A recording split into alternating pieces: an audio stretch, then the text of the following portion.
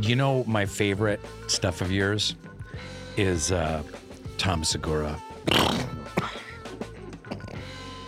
I actually don't know who the hell you are. I was hoping you were Tom. Yeah, I saw you and I was like, oh, it's the fat guy. It's the fat guy. Not the smart, funny guy. I'm so obsessed with your new series because happiness is like my brand. I deal in happiness. I look for happiness. I find ways to maximize happiness. Okay. And I was thinking about it today when I was getting in my cold plunge, thinking about you. Nice. I thought, 'cause it's one of the things that gets me really happy. It forces happiness on me, and I think by submission, I find pure joy in writing jokes. Like pure joy. When I was in college, I'm gonna let you talk at one point in this interview. When I was in college, I wrote my first joke. Very stupid. It was about the Battle of Bunker Hill, and the guy pitching. All right, we're gonna wait until we see the whites of their eyes, and then I just thought, what if someone was like, that seems really close, and he was like, what do you mean? He was like, what if we like belt buckles? And everyone's like, yeah, belt buckles. And then one guy was like, well, hold on, what if one guy's not wearing a belt buckle? Does that mean we don't shoot him? He's like, all right, hold on, okay, all right, I know where you're going with this. Why is it their socks? And he goes, no, because then they just pull their pants. So, and I made myself giggle. I never made myself giggle. I'd never just internally found a reason to laugh. Yeah. And I thought I was going crazy. And then I got into comedy and I went, oh no, this is the thing. This is my thing. Yeah. It's just pure joy. That's great. You want to hear my first joke? Please. I've written like 8 jokes in my life. Yeah. Here's my first one. Women, you can't live with them. You can't live within them. It's an adverb joke, really, when you think about it. That's it. That's all I got. I'm not a comedian, Bert. I'm not a comedian. You've made people laugh. I'm one of the world's greatest actors, but I'm not a comedian. You are so good. I'm so good. You are so good. You are so good. You're not as physically intimidating as I thought you would be. I thought you'd be taller. I thought you'd be taller. I'm 6'2", bro. I thought you were going to be 6'7". Because wow. the Icelandic That's guy, how big I loom in your imagination. When you guys were naked staring over the coast, I went, yeah, he's a large man. Yeah, I'm a big Dari, the guy I'm in the scene with. He's even bigger. But I feel like I could take you. You definitely could. I feel like I could take you. I think you could. You've got the brawn, but I think I'm on testosterone. You are? Yeah, I do too. I put it in my nose. Wait, for real? Yeah, because I was on testosterone. It was like pills, and then they didn't work well. And then I had like ointment, and I rubbed it like down around my taint. Yeah. And then I was trying the shots for a while, but I don't like injecting. I love injecting. Now, do you do self-injection? I do You have your wife do it. My wife won't do it. I've had my trainer. My trainer will do my left side every now and then, but I love doing it. You do it in your buttock? In my buttocks. And my second question is, you have a trainer? Yeah. Oh. Yeah, I have a trainer. Okay. And then I got this stuff, and this morning I put a little tube up my nose and I injected a little testosterone and deep into my sinuses. Yeah. Oh, it's an ointment. I love it. Because I got low T. I got very low T. I got low T. I'm in my mid-50s, you know? No, you're not. I'm in my mid-50s. For real? For real. How old were you when you were shooting The Office? Well, that's the weird thing, because I always looked younger. I think because I was a little chubby and weird looking, I always looked way younger. So people always thought like Dwight and Jim are like the same age. Yeah. But when I started shooting The Office, I think I was 39. So most of The Office, I was in my 40s. God, how lucky are you that you got to be a grown-up and hit success? Dude, the blessings, thank the universe. I'm so seriously #blessed around that. I mean, I was a struggling actor for so fucking long. You have really no idea. So 15 years into being a professional actor, I booked The Office. 16 years into it. You know, we all read for Dwight. All of us. You? Like, of course. I did so bad. I watched her move my headshot to the other pile in the middle of my read. I remember it was over. I wish I could remember exactly where it was, but I remember The Office. I remember the exact Office. Joel McHale's headshot was in there. Yeah. And he was reading for Jim, I think. Reading for Jim. Yeah. And I ended up selling her on Joel McHale. Oh, you should go with Joel. I know. You know what I said is I go, because he was just doing Soup at the time.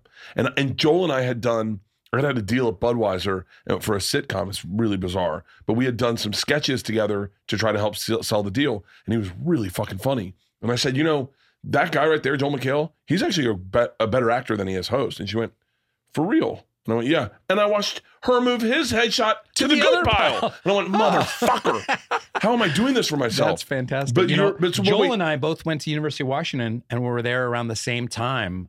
I didn't know him then, but I've known him, the dude, for a super long time. Yeah. Same fantasy football league. Really?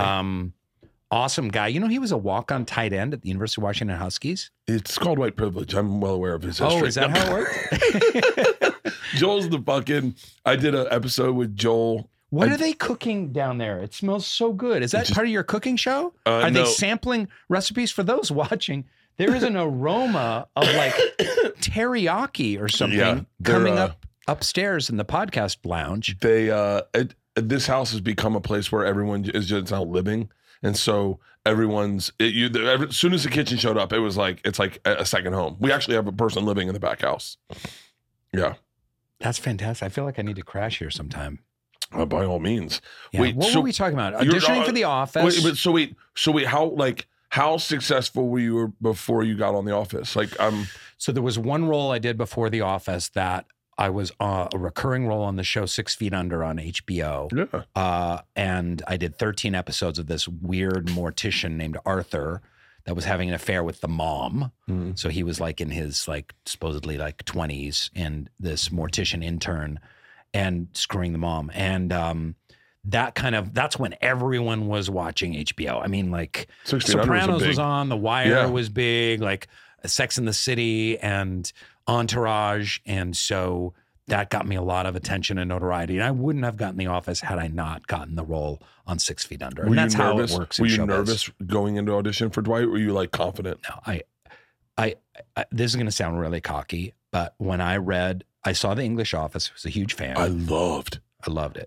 So brilliant. I discovered it way right at the beginning and was a fan of Ricky Gervais's podcast.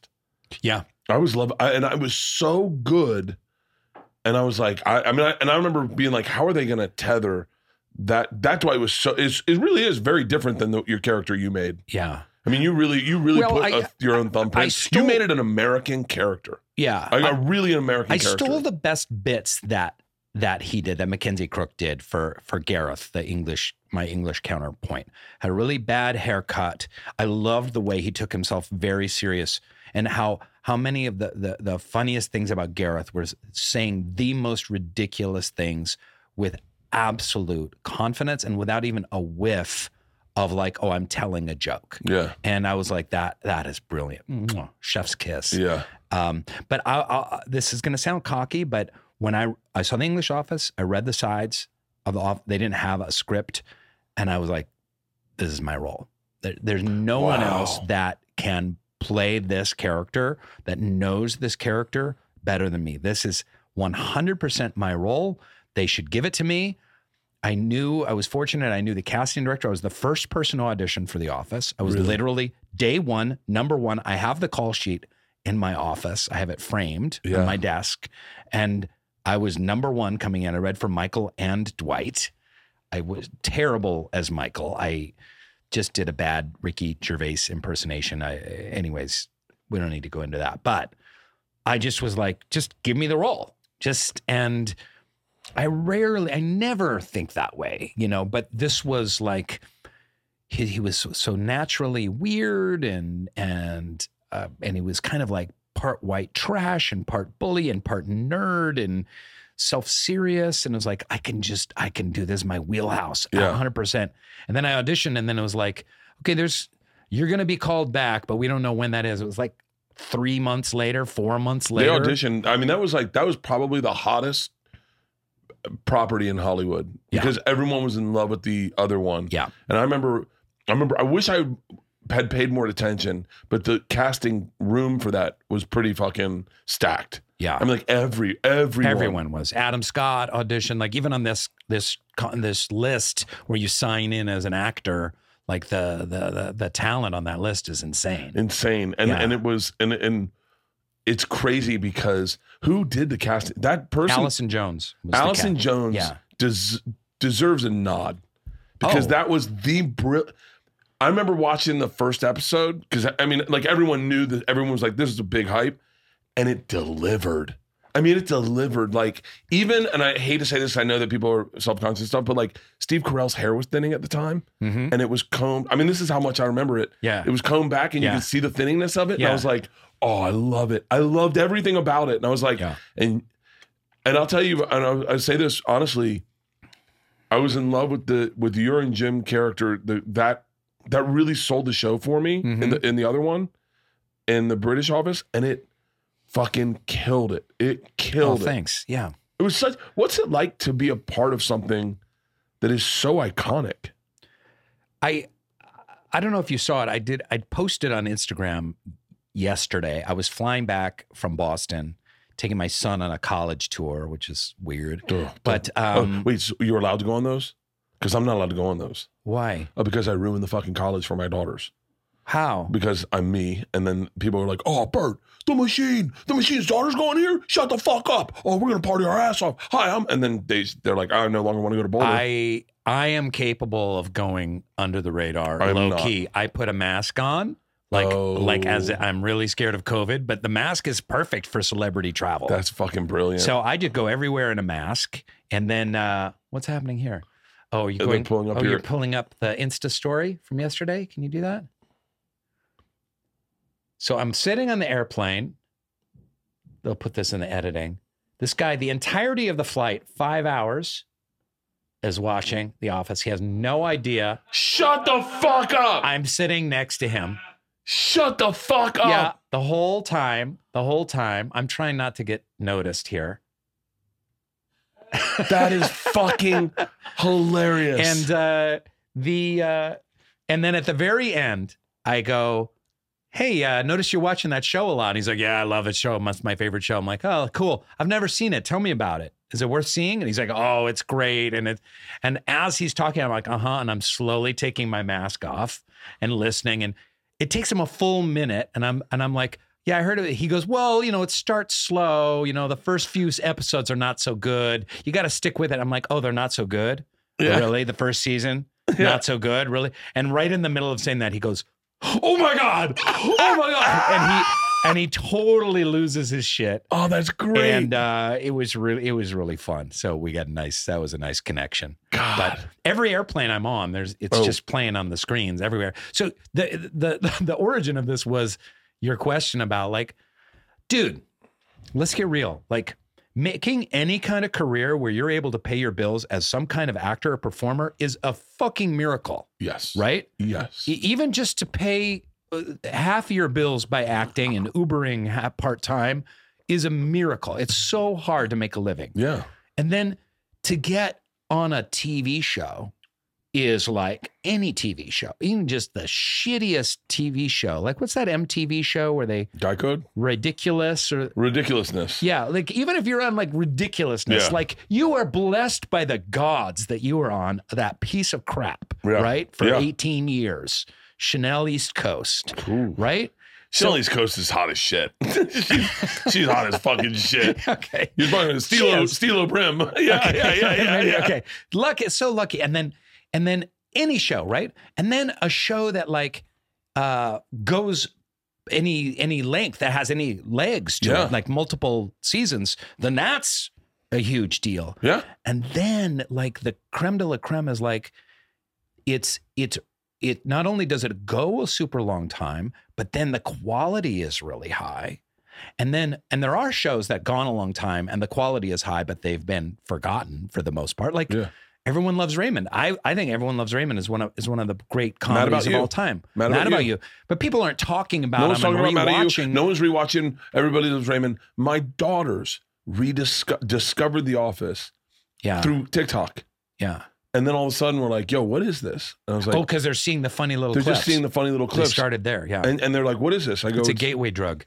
But then to get on a show that has a cultural resonance and that people, it profoundly moves them, and they talk about how much joy it's brought them and how it's uplifted their lives and brought people together, and they're so grateful that the show exists. Like, I am so profoundly lucky to have been just in the right place at the right time. I was just starting to heat up as an actor right when I got cast, and this amazing showrunner, Greg Daniels, and Steve Carell, one of the great American comedy actors of all time. Like, leading the show. Like, I was so fortunate to get on that. And you got to be there. I mean, and then like, there's the things that I go, like, from my perspective, I go, and you're with Steve Carell before his huge movie career. So you're getting like, you really got to, like, you got to know the guy, right? Yeah. You're with BJ Novak, Mindy Kaling, all these people where it's their first, David Koechner's coming in to do guest sets. Patrice was on it.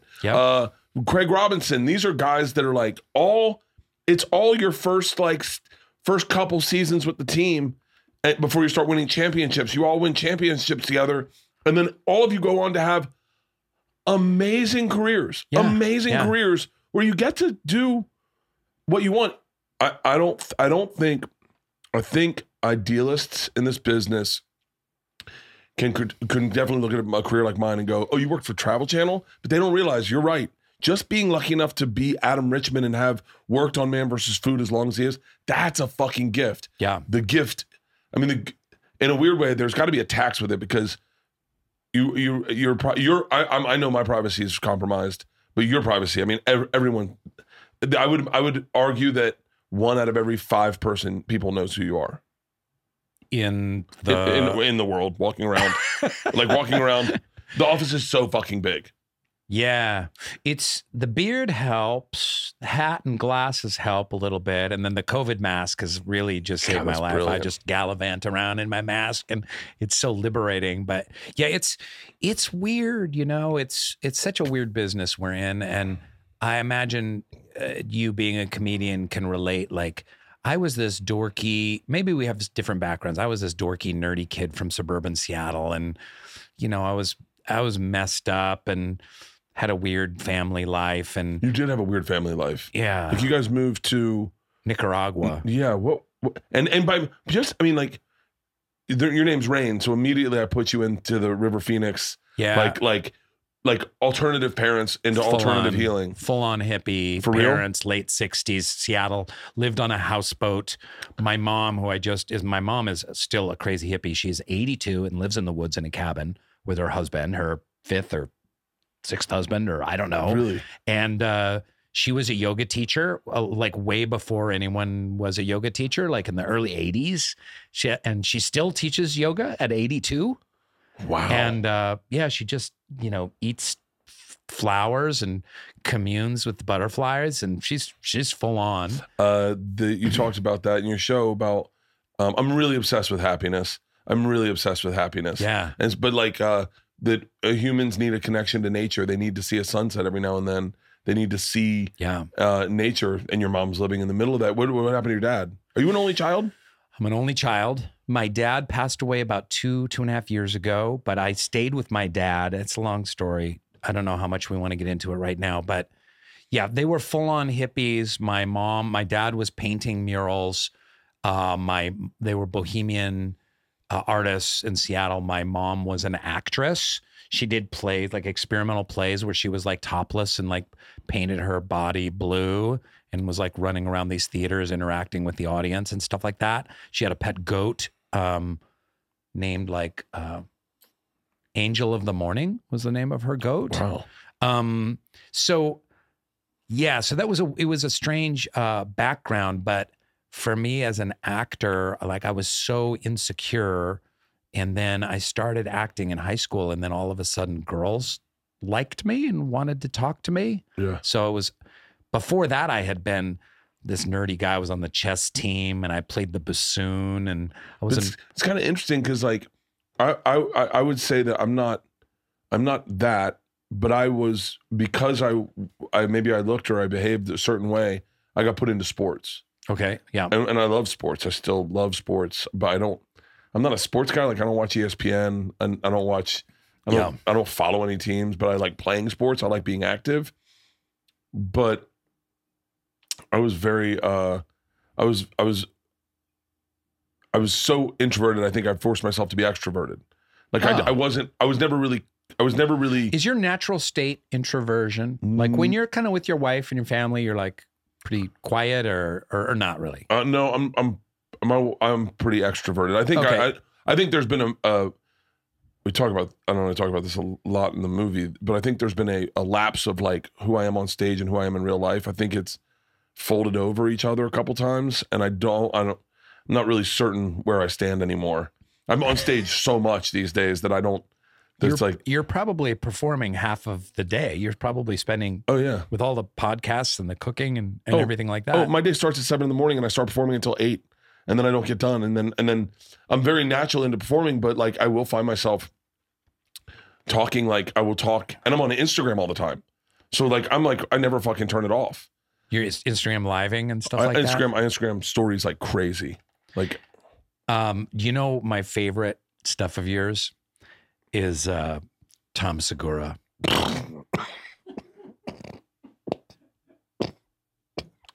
That's going to go viral. I was hoping, I actually don't know who the hell you are. I was hoping you were Tom. Yeah. I saw you and I was like, oh, it's the fat guy. It's the fat guy. Oh, not the smart, funny guy. Yeah. I get that a lot. It's the topless tummy guy. I get that a lot. So say hi to him, and I don't know if he's got any room on his podcast. Sadly, you'd have to vote Republican and go to Austin. Wow. Yeah, I know. They're very anti-vaxxers, him and his wife. Hardcore pro anti-abortion. Okay. They're pro anti-abortion. They just don't want women to choose what they do with their bodies. Yeah, but he's so funny. Yeah, I know. He's so smart. It's crazy. The guy who writes this act, I'm good friends with. Okay, yeah.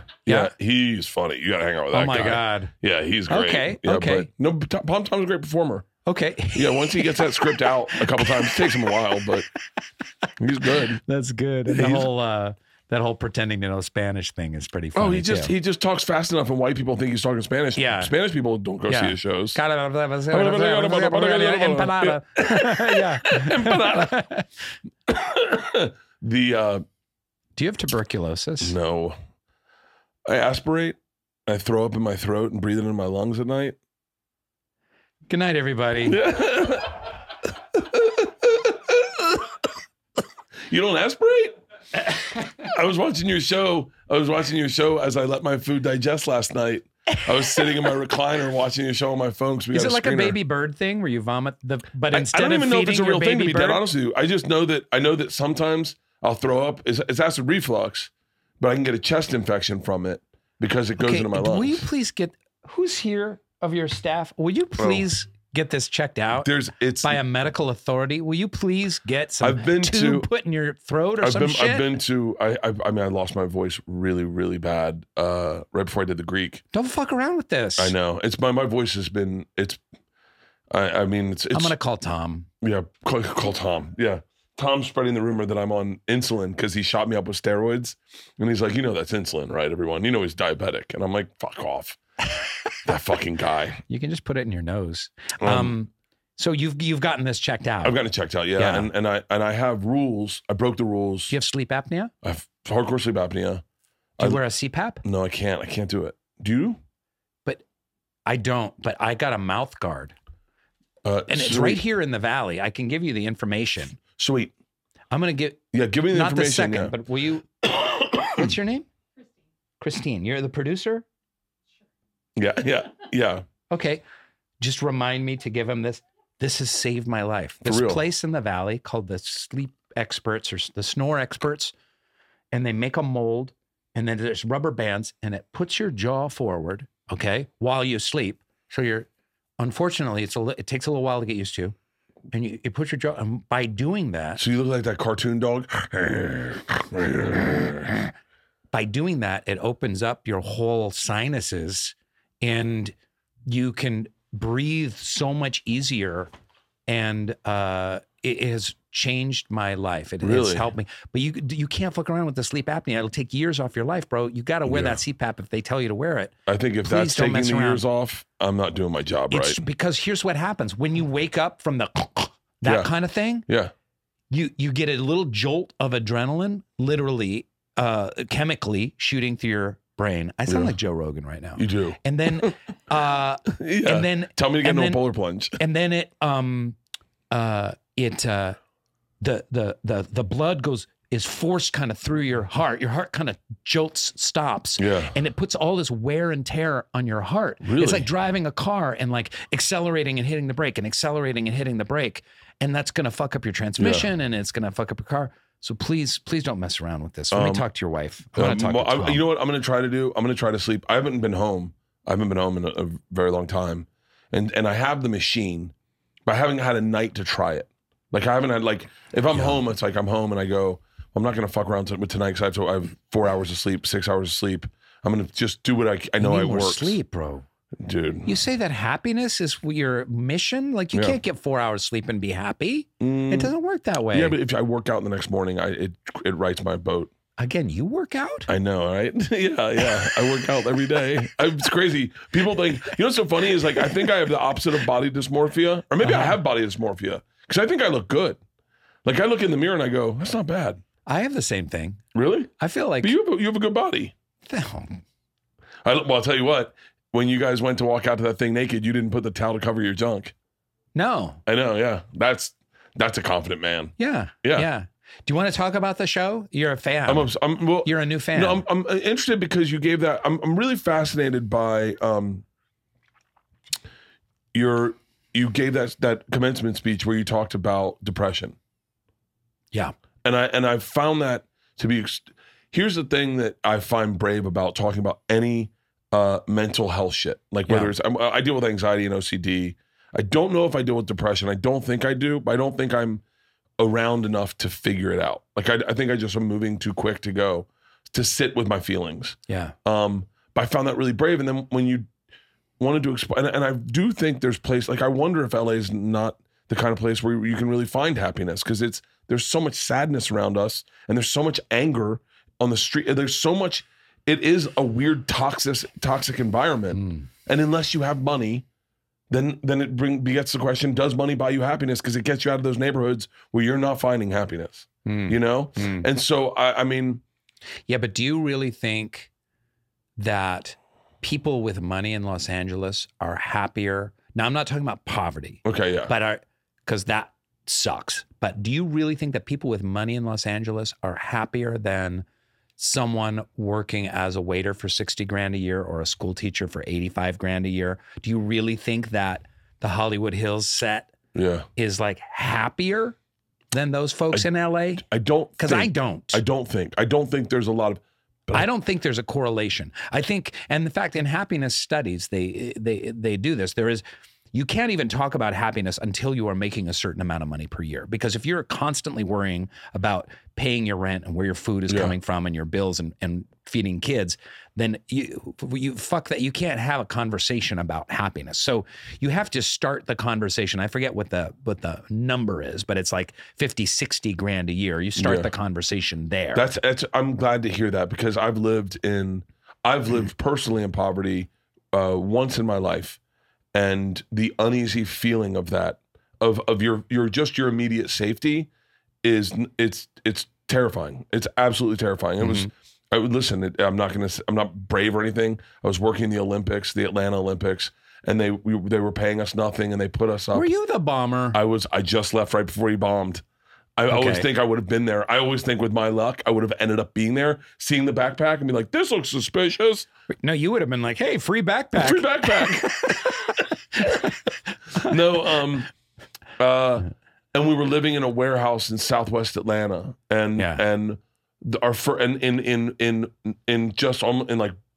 almost like dorm beds with no walls.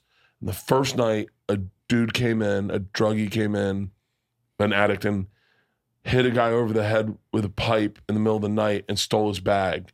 And then we realized they figured out we lived there and they were all over.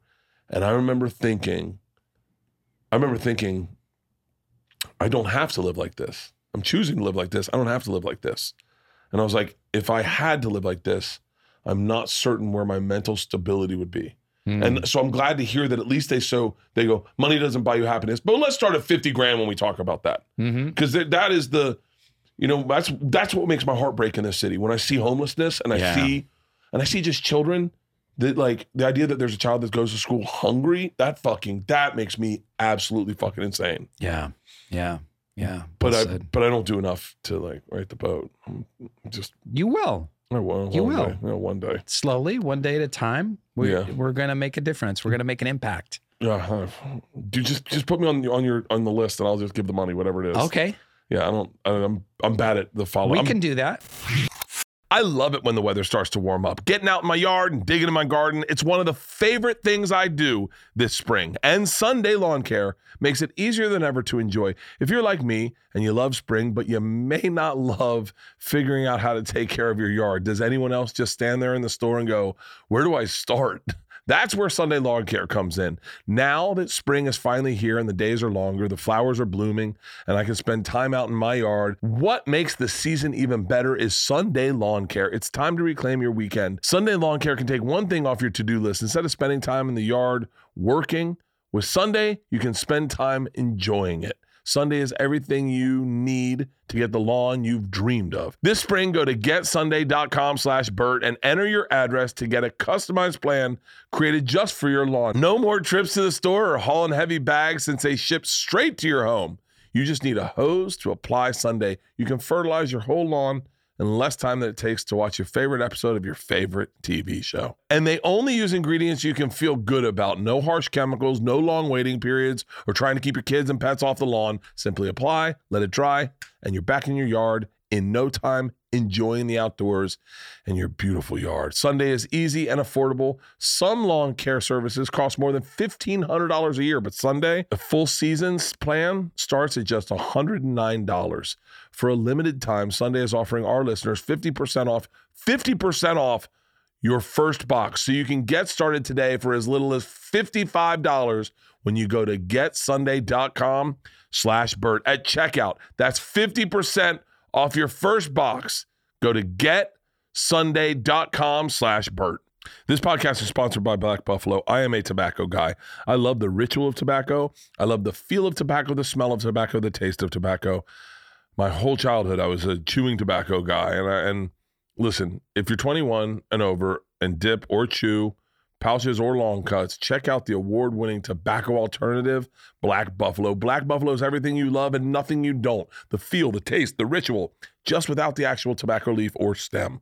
Black Buffalo is actually made from a variety of green leaves in the cabbage family. You take pride in what you do. Take pride in what you dip. Honor your rituals with Black Buffalo. Black Buffalo makes all the best flavors like wintergreen, mint, straight peach, and even blood orange, and with and without pharmaceutical-grade nicotine. You can buy Black Buffalo online at blackbuffalo.com, but don't forget to use our code BERT for 15% off your first order. You can also buy Black Buffalo at thousands of retail locations like AM, PM across the country by checking out their store locator on their website. Listen, I'm telling you, this is the shit right here. We bring it on the bus. We have it on the bus. I do the without nicotine because I'm by, look, you know the struggle. If you dip, you know the struggle. So I do without nicotine, and nicotine. And it's just fun to have a conversation with your buddies and throw a dip in and feel like I get all the stuff that reminded me of how great these conversations can get and how much fun it is to have a dip in, but I'm not back on dip. If you were 21 and over and use products like this, it's time to join the Black Buffalo herd. Head to blackbuffalo.com and use the promo code BERT at checkout for 15% off your first order. Use my code BERT for 15% off your first order. One last time. That's promo code BERT for 15% off your order. Warning, this product contains nicotine. Nicotine is an addictive chemical. You're on your third book right now, too. Yeah. So this basically, my book and the show are this kind of area of interest that is going to freak out your audience a little bit. I don't think so. Well, I'm not talking about nachos. Guys, trigger warning. Trigger warning, okay? Just want you guys to know that we're going into uncharted territory. I thought your book was about nachos. Is it about marijuana or alcohol or pussy? Because if we're talking about happiness, I don't think we're looking in the same places. I feel like I insulted every one of your viewers. Oh no, I don't think they took it as an insult. They're like, he's talking about Bert. So I did this. Here, I wrote this book. Look, I happen to bring a copy. Soul Boom. This is your third book, right? This is my third book.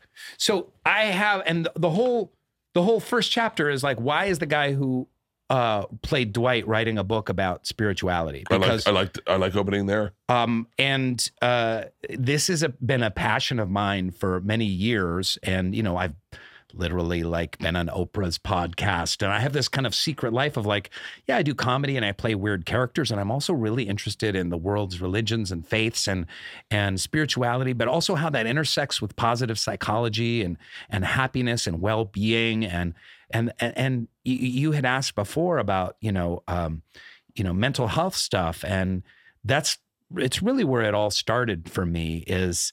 When I was living on the poverty line, I never made over $19,000 a year as an actor for the first 10 years of my life as an actor in New York City. Mm-hmm.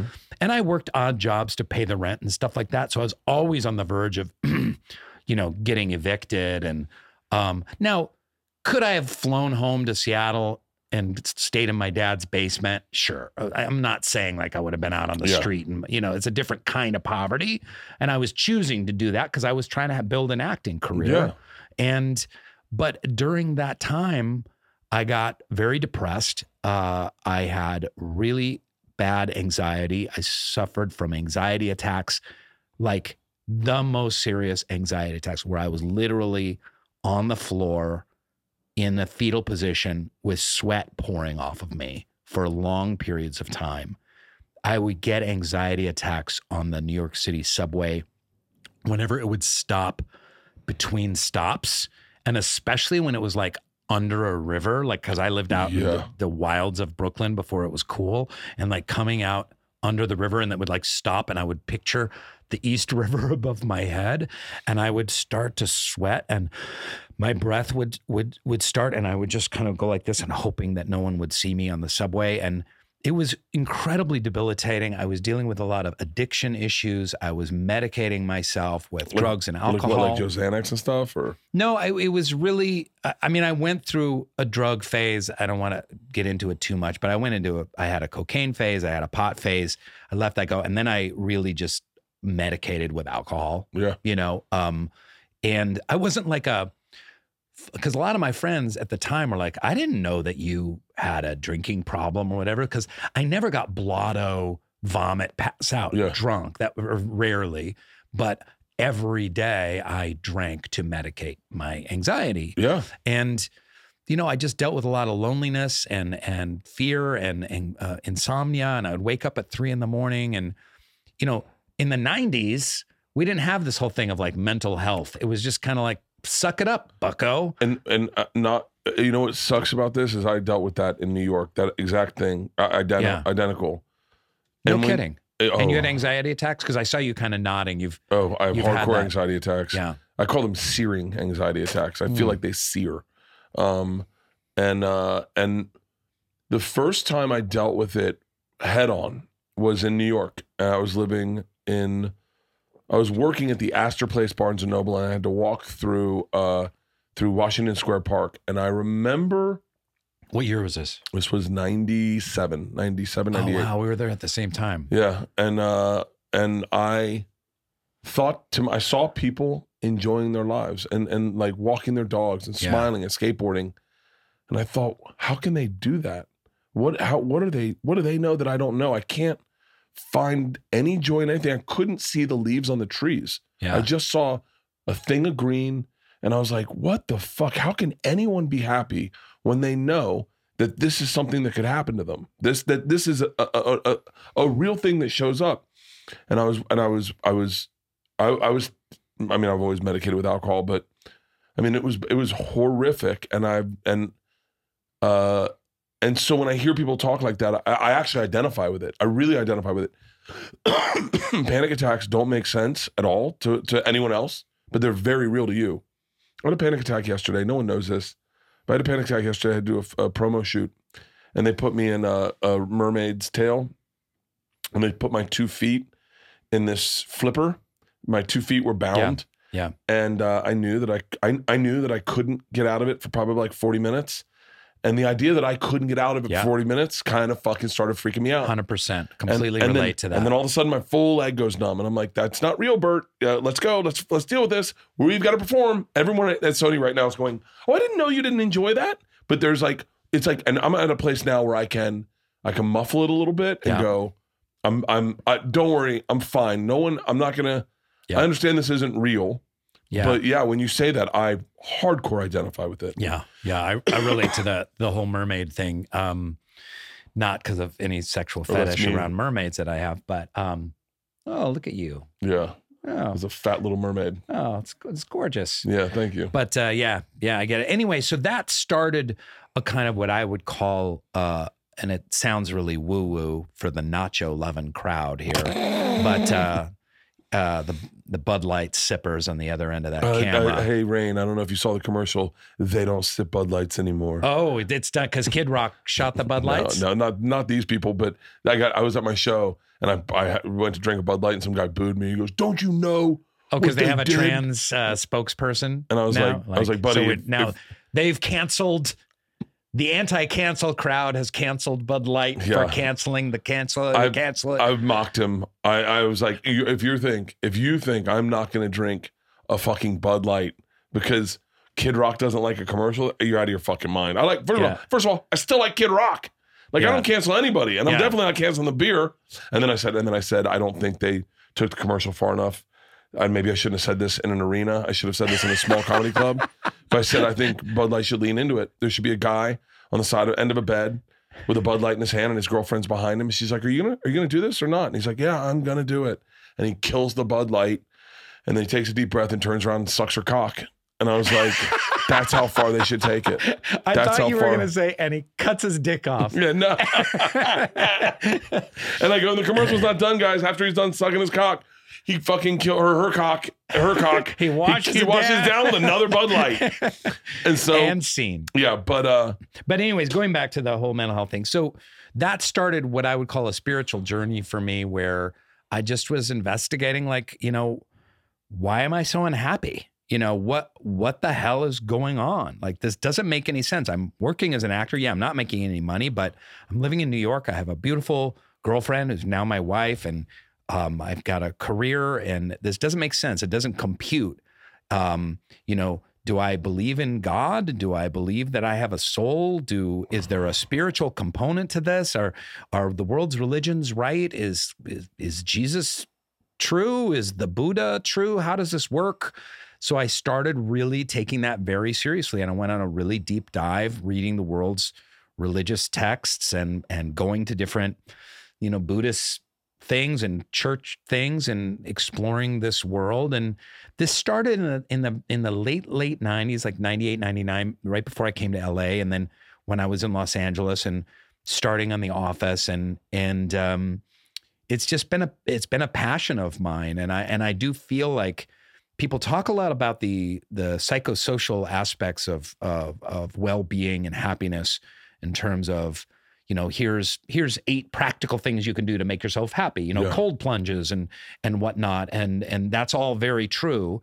But there's a larger thing, there's a larger component to happiness and well-being, which is the spiritual one, which is if you know why you're alive and what purpose your life has, why we're here, and how you can contribute. And if you can be filled with hope and gratitude along the way as you pursue the development of your spiritual self, your heart, your soul, whatever you want to call it, like that can be as deeply enriching or more so than any kind of cold plunge or meditation or gratitude list or any other component of finding, the positive psychology tools for mental health and well-being. And we're in the midst of this mental health epidemic with young people that is absolutely devastating.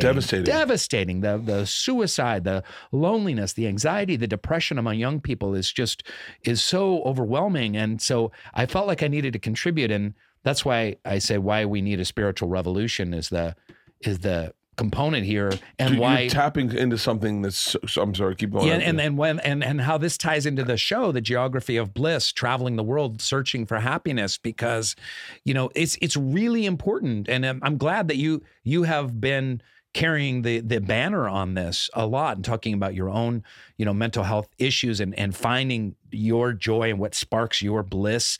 We need to be having these conversations. We need to be sharing the struggles that people like us, you know, schlubby middle-aged white dudes have gone through, but to, you know, because we're at this turning point, and there's so much hopelessness and despair among young people.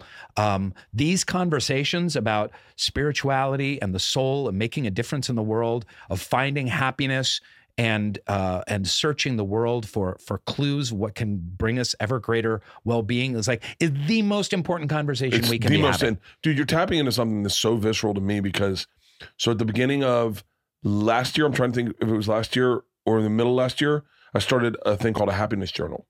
And so I started, I would write in it every morning. I read it. It was right next to your bed in the nightstand. Yeah, it's right by my nightstand. Yeah. It says Tito's and soda on the front.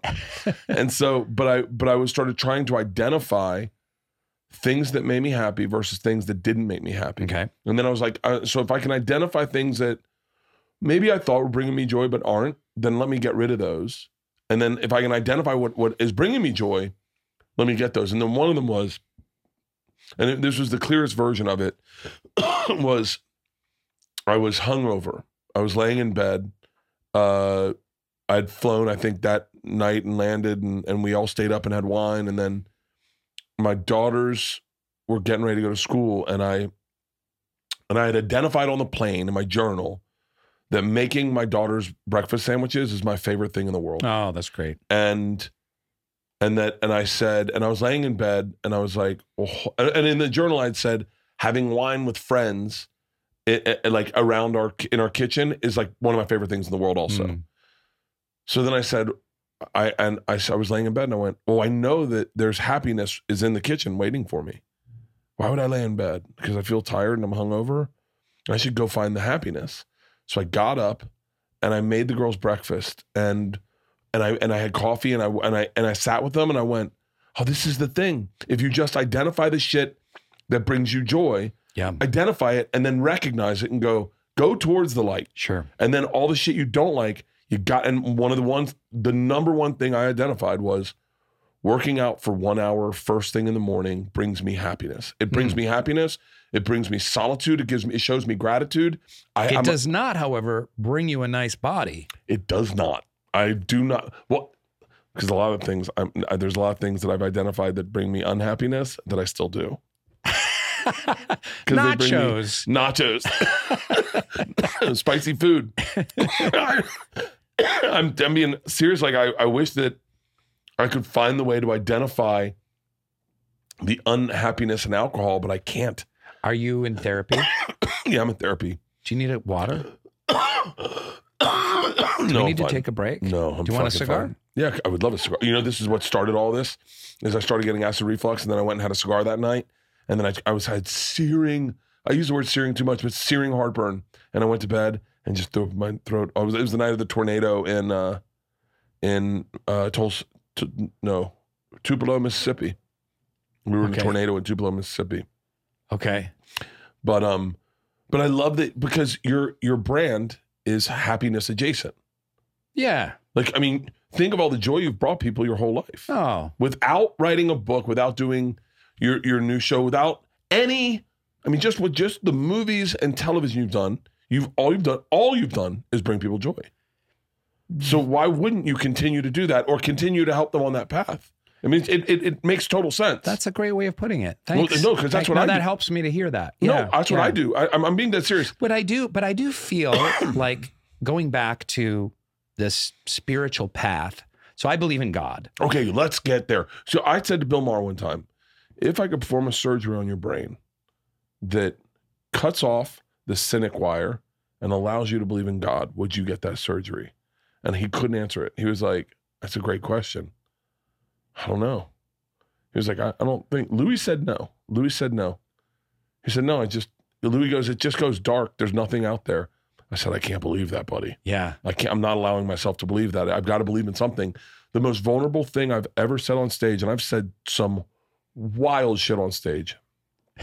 The most vulnerable thing I've ever said on stage is, I believe in a God. I believe in a God. I don't know where it is, but I wear this around my neck. I got St. Jude, Jesus. I got it all on my neck. I believe in something, and I can't not believe in something. And I've said it so much. I'm looking for something. I have tried to not believe in God. Okay. I have tried to experience, and this was in my 20s when I was really searching and struggling.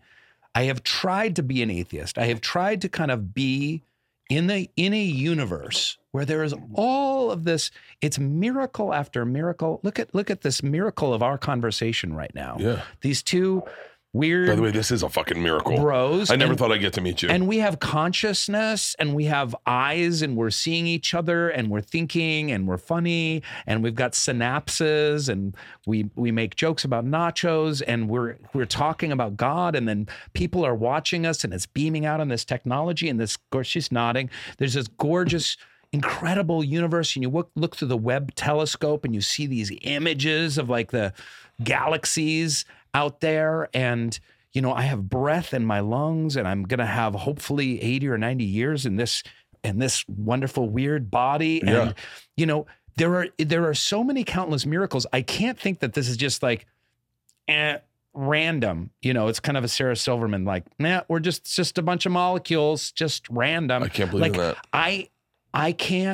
I just can't get with that. I can't get with that. I can't get with that at all. And then immediately people go to, well, I believe in science. It's like, well, I believe in science too, motherfucker. Yeah. Like, you can believe in science and you can believe that there is something that perhaps we have not yet gotten in touch with through science. Like, no one knew about dark matter or dark energy 20 years ago. We were taught that there were atoms, there was stuff, and there was energy, and that's it. Then all of a sudden, like, oh, and by the way, most of the universe is actually dark matter and dark energy.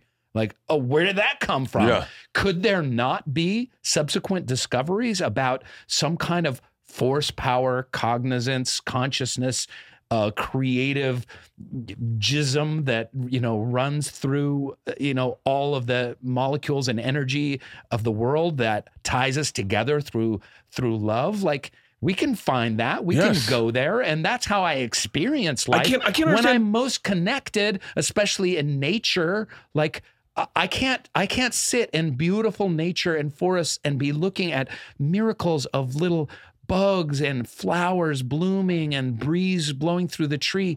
I can't be in that and kind of go, just random, brah. Yeah. I can't. I can't be the person that hears what you just said and not find any inkling of hope in any of that and side with, nope. Nope. It's nothing. It's nothing. It all goes black. It's nothing. And what you said, the word hope, I think is really important because I talk about, sorry for plugging this and I'll shut up about the book. Buddy, listen, this is the most important conversation we can have because all anyone's looking for is happiness. I one time, I never understood what I was doing for a living. I was doing it because I loved it. I never understood that there was a purpose in comedy. I love it. And our friend Jeannie Turbo lost her father. I think it was her father. And I invited a bunch of the moms from our school to come. I was at Flappers. I said, come out. And Jeannie Turbo, and I had an okay set, and Jeannie Turbo came up to me after and said, you have no idea the gift you just gave me. I'm paraphrasing Jeannie, if you hear this, I'm sorry. You have no idea the gift you just gave me. For the last 3 weeks, all I have thought about is missing my father. And for 1 hour, I didn't think about that. And I got to laugh and enjoy life again. And it gave me hope that it will get better. And I was like, wow, that put a broad stroke of a painting on it for me for the rest of my life. Randomly, 2 days later, we find out we may have to put our dog down, Priscilla, and I'm heartbroken. She's in the hospital. She went through a bunch of knee surgeries, and they're like, it may just not be worth it. And we at the time we didn't have the money to be able to just foot a bill. And I'm watching Greg Giraldo, who had passed. And I'm on my treadmill and I'm watching him, and he said a joke. I forget the fucking joke, but he said a joke, and all I'm thinking about is Priscilla and kind of listening to this. And I started laughing, and I went, "Oh, that's what comedy does. Comedy is like that guy on the airplane. Yeah. Maybe he's terrified of flying, and now he's lost in the office, and you get him out of that place, And I went, that's the gift of comedy, is to allow people just a little bit of a moment out of their reality of joy and laughing so special. And this is, for me, the exact same path in the forest. It is the exact same carved path in that forest of going. I find it ironic sometimes when I know Louis will never understand this, that Louis can make so many people happy, but at the same time not believe in something bigger. You know, I had a conversation with 2 Scientologists once. We were at dinner. My wife was friends with them. Now, I think everyone can. I mean, I'm sure everyone can probably shit on Scientology. It's very easy. And at the time, I wasn't allowed to drink with them because I didn't drink. And I was just like, and I'm sitting there sober at a table, and I was like, so you guys believe in aliens? And the guy was like, well, I mean, it's kind of minimizing it a little bit, but yeah, I mean, I guess if that's how you want to see it, then yeah, we believe in aliens. Oh, it's kind of crazy, right? And he goes, is it though? And I was like, what do you mean? He goes, like, I mean, he goes, everyone wants to believe in something, right? And I was like, yeah. And he goes, like, what do you believe in? And I go, I believe in God. I believe in, like, I was born Catholic, but I believe in God.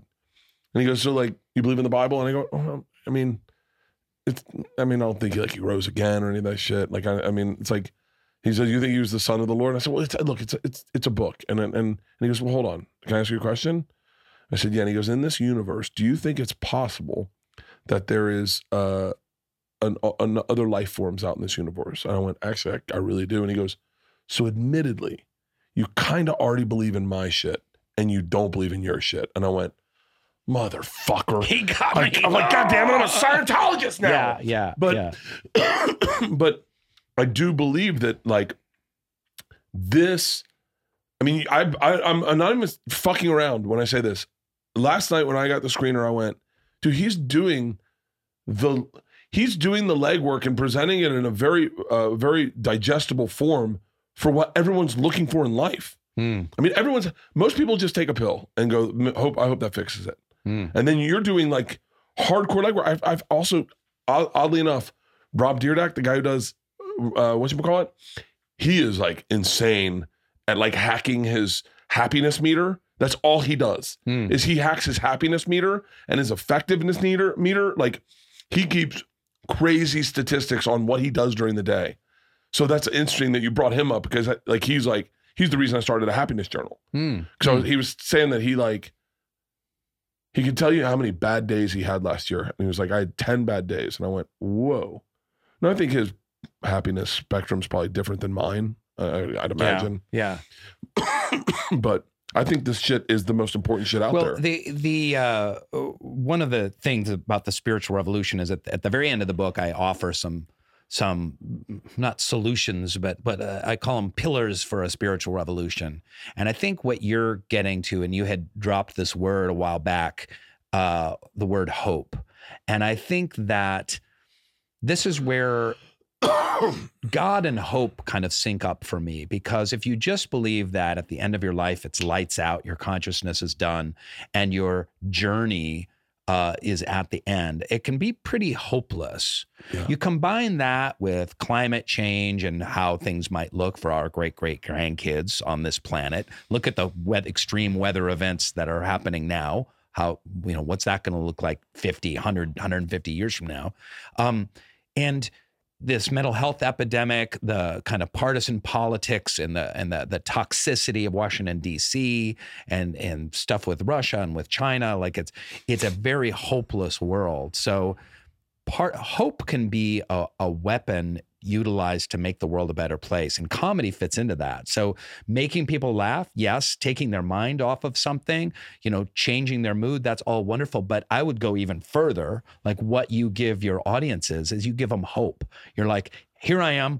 I'm this dude. I'm a big dude. I struggle with this. I talk about my marriage. I talk about mental health. Yeah. I cook nachos, I drink beer, I make comedy, I struggle, I have fun at the same time, but you're giving people joy and you're giving people hope. And people need that right now. It's a really hopeless time. And that's at the center of this mental health epidemic. So finding happiness, finding well-being, and inspiring other people to hope is the most important thing we can be doing, because people roll their eyes at hope. You know, when I was a kid in the 70s, I can still remember the 70s because I'm that old. People talked about world peace.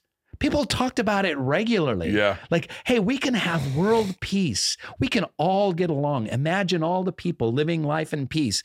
Now you talk about world peace, people roll their eyes. Oh, that's a bunch of bullshit. You're a naive, idiot. World peace. We're humans are aggressive animals and we're going to tear each other limb from limb and it's all fucked and we're all going to hell in a handbasket. And you're considered a ponce for talking about hope or love or world peace or something like that. But so part of our role, I think, is, and for all of the folks that you interact with, is to give people inspiration and to give them hope, because it is such a powerful force for change. And it's not a hippy dippy thing. Yeah. Like, you literally need it. We can look at what makes people happy around the world in Thailand and in Ghana and in Iceland and even in Los Angeles. And we can learn how to make our lives better and hack our happiness. Yeah. We can spread hope to others and uplift others, make them laugh. And if everyone was involved in that process of working on their own well-being and their own happiness, and then taking that, not just stopping there, right? So that's the important thing, because Americans want to stop there. Like, oh, I'm good. I'm good. I fixed my anxiety. I have some serenity right now. Okay, I'm good. I'm done. Yeah. But if we take that and give it to others and uplift others and provide hope for others and be in that cycle, right? That is emulating the divine impulse. That's what it's all about. Yeah. Were you how happy were you when you were on The Office? That's a great question. In a lot of ways, I was the happiest I've ever been. Certainly at the job, like on the job, ecstatic. We all got along so great. And we're still like a big, weird, happy family. I talk to the cast all the time. We just loved making comedy together and being in that room together. We had so much fun, and there was so much love there. I got into a lot of shit with career stuff. So for me, being like late 30s, early 40s, and all of a sudden I'm hosting SNL, all of a sudden I'm on the Tonight Show like every other month. Like I went from total obscurity, barely able to pay my bills, to like full-blown movie star. Yeah, full on, like starring in movies, and people like, stopping me on the street saying, "I love you. You're so amazing." Like that'll fuck with your head. So I went through some dark times there too, and some real struggles. My ego really got away from me in a lot of ways. That really fucked with my marriage. And we went through some really difficult times. And I was, then it's a happiness thing, right? It's never enough, right? Like, here I am getting nominated for Emmys, making millions of dollars on one of the most lauded TV shows, and it wasn't enough. It wasn't fucking enough. I wanted to be a movie star. I wanted to have my own thing. I wanted to kind of build this and that. I wanted to be lauded in this way. And how come I'm not getting Senate for that? How come I'm not? It's comparison and envy and what's crazy that no one knows is that everyone has their peers of like, how come he's getting that role? Yeah. Like, how come he's getting, who was I just talking to? And they were like, oh yeah, my guy was always John Stamos. I was just talking, but like everyone, like even like the best looking dudes in Hollywood, the most talented, they've always are like, oh, why, how come that's interesting. Yeah. Yeah. Mine was always Dom DeLuise's son. Who is that? I think his name's Dave DeLuise. He got every commercial. I never did like TV, but he got every commercial I ever went in for. Oh yeah. He'd get it. And he was better looking than me. He was like, not chubby, but he was like in shape, but like cherubic, like good, like, and he got like every role. Yeah. There was a Purina dog food company that I was real close on, but Dom DeLuise's son, and I could never begrudge him because I fucking love Dom DeLuise. Yeah. Yeah. Yeah. I don't know if I had specific people. I mean, I would be jealous of various people at various times. Like, why is Bill Hader getting that? Or why is Nick Offerman getting that? Or why, but it was never like, there was never like, oh, my nemesis. Yeah. But it was really like, why am I being left out of this? Like, I'm a TV star. I want to be a movie star. And a lot of my movies didn't do well and they bombed and it was hard. And it was really devastating because, here's Steve becoming this major movie star. I'm not comparing myself to Steve. He was kind of a movie star before we started The Office. I mean, 40-year-old Anchorman and 40-Year-Old Virgin came out right after we had done our first handful of episodes, and that made $180 million, and so he was on his road, but it was some hard times. So when you say, was I happy? Like, yes and no. And then it took me a lot of therapy to come out the other side and just be like, well, I am who I am. I get to act. I get to pay my bills. And that goes to one of the main tools of happiness, which is gratitude, which is, as I had really lost track of gratitude. And now I do you do a happiness journal. I do a daily gratitude list. I have a group of buddies and we send each other every morning. We text each other 5 things that we're grateful for. Are you fucking serious? Yeah, it's so simple. And the health effects and the psychological benefits of not just feeling gratitude, but notating gratitude, sharing gratitude, writing gratitude, journaling gratitude is off the charts. It's like a superpower, and it's the simplest thing in the world. But I have to stay in gratitude, or I can just turn into just like a little curmudgeon, golem, Summer is just around the corner. How far ago was your New Year's resolution, and how are you holding up to it? I am not holding up very well to mine. I will tell you. I feel like hearing something's around the corner already gets me winded. If you haven't tried Fitbod, you need to try Fitbod.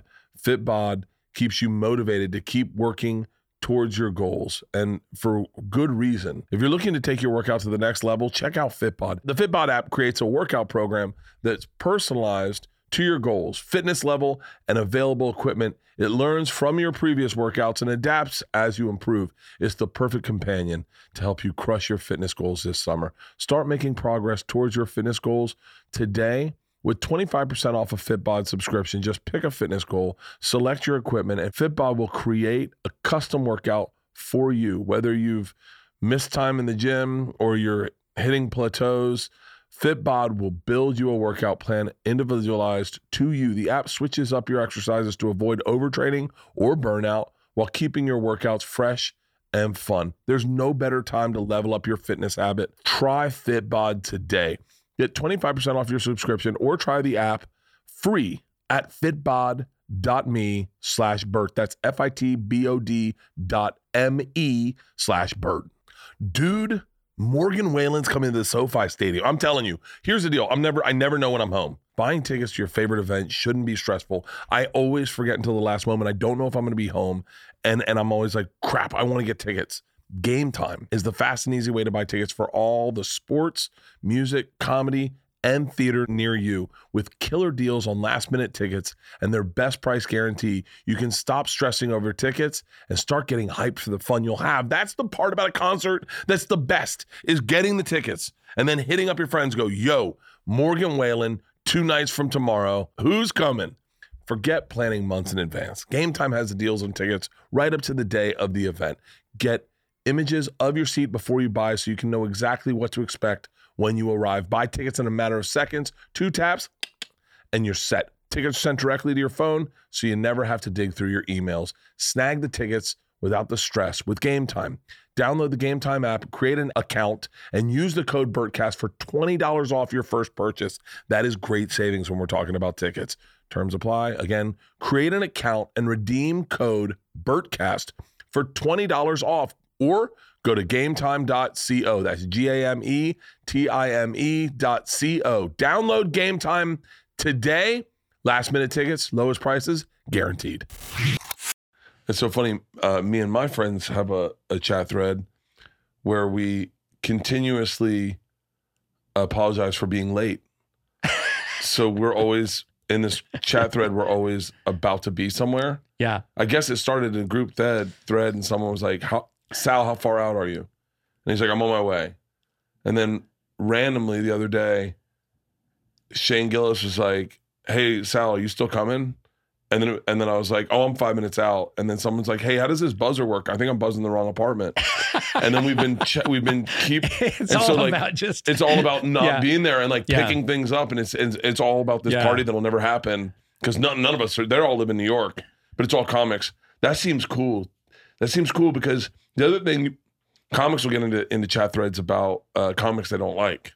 It's a quick way to quickly ignore your gratitude and get into a fucking evil place. The second something happens to someone, you get into a chat thread, it's like, yo, did you see this?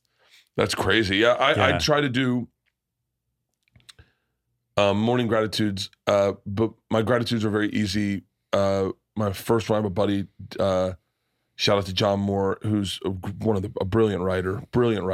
And he's going through cancer. He's doing good now, right? But he's going through cancer and throat cancer. And when he was in the worst of it, I was hungover as fuck and I did not want to work out. And I laid down to do my activations and the sun hit my face. And I went, oh, I bet John would love to be able to work out right now. No matter how hungover, I bet he'd love to be able to physically work out. She knows John very well. And and so now every time the sun hits my face, I always think there's someone out there that's not doing great today, that isn't just hungover, they're sick. Yeah. They would love to be able to work out. Yeah. And so I think about that a lot. One of the topics that I bring up in the book is one of my favorite, which is death. Oh my God. That's like my fun. I think of that every fucking morning when I wake up. My first thought is death. Well, this is why I think people need to talk about it a little bit more. I lost my father about 2.5 years ago, right after COVID started. He had heart disease. He was getting bypass surgery and he didn't make it because he had too severe arterial sclerosis. And he was 79 and it was really heartbreaking and devastating. And but it put a lot of things in perspective. And I write about that in the book. I have a chapter called Death and How to Live It. And I have another chapter about God called The Notorious God. But two of our favorite topics, right? But exactly right, that humanity throughout its history has always contemplated death. But in Western culture, society right now, American, we never think about it. No one talk about it. Yeah. It's uncomfortable. We don't want to look at it. But just how you spoke about your friend John, like it keys us into the preciousness of life one day at a time. And kind of meditating on death. And for me, the most profound experience of seeing my father's dead body, and in my faith tradition, which is the Baha'i faith, we clean the body, purify the body, and wrap it in a shroud before burial. Like in many faith traditions do that. Judaism, they do the same thing. And seeing his body and like just it hit me like a thunderbolt. Like this lying on this table, that is not my dad. That is the vessel that carried my dad's essence, his light, his love, his spark, his heart, his consciousness through 79 years of his life. God bless it. It's beautiful, this body, but that's not him. And I think it's so important and it ties into hope as well, to know like we're spiritual beings and we've got, 80 or 90 years in these meat suits, and then they slough off and we continue on our journey. God knows where that leads us. Yeah. And, but every culture in the world has had some kind of relationship to death, ceremonies to it, a meditation on it, an understanding of it. But we don't talk about it, but we could gain a lot by thinking about it more. Not in some like, oh, it's dark and depressing. I don't want to get dark and depressed. Like, no, it's actually really, it can be very inspiring and uplifting to think about like, hey, I'm not dead and I have a breath in my lungs and this is going to carry me through hopefully 24 hours. I don't know when my life could end. It could happen at any time, but it can be really inspiring and helpful for this mental health epidemic. This is if Leanne's listening to this, she may be downstairs listening. She knows this is all I fucking think about. That's all amazing. I think about That's great. I've said it ad nauseum on podcasts, I'm looking for something. I am looking for something. I don't know what it is. I'm looking for something. I refuse to believe that it goes dark. I refuse to believe, this is going to sound crazy, I refuse to believe that I don't have ancestral trauma from my grandfather storming the beaches at Normandy. Meaning, I believe I was in his balls and that I took that journey. Like, I was thinking of this the other day. I was like, how traumatizing must that have been, right? For my grandfather. Mm-hmm. And I don't know what wave he was on. I don't think he was an Army Ranger, so I don't think he was on that first wave. But regardless, they lost 2,000 people. After he landed, it was like 2 or 3 days later, he jerked off to a French nudie magazine that he found in the town nearby. Were you involved in that as well? I bet there's a part of me that is dealing with that trauma. Okay. There's a part of me that's on the floor in France dealing with that trauma. Yeah, of a chateau. Every jerk off that there's ever been at Malvern Prep in Philadelphia, I'm in some of those locker rooms. Villanova, I'm in a locker room. I'm on the floor in a beach house in Clearwater in St. Petersburg. I think about I'm so obsessed about the spiritualness of things that I go, but to go back to one of the things you said, I remember when I first came to Hollywood, I had a job on this thing called The X Show. It was the competition for the Man Show.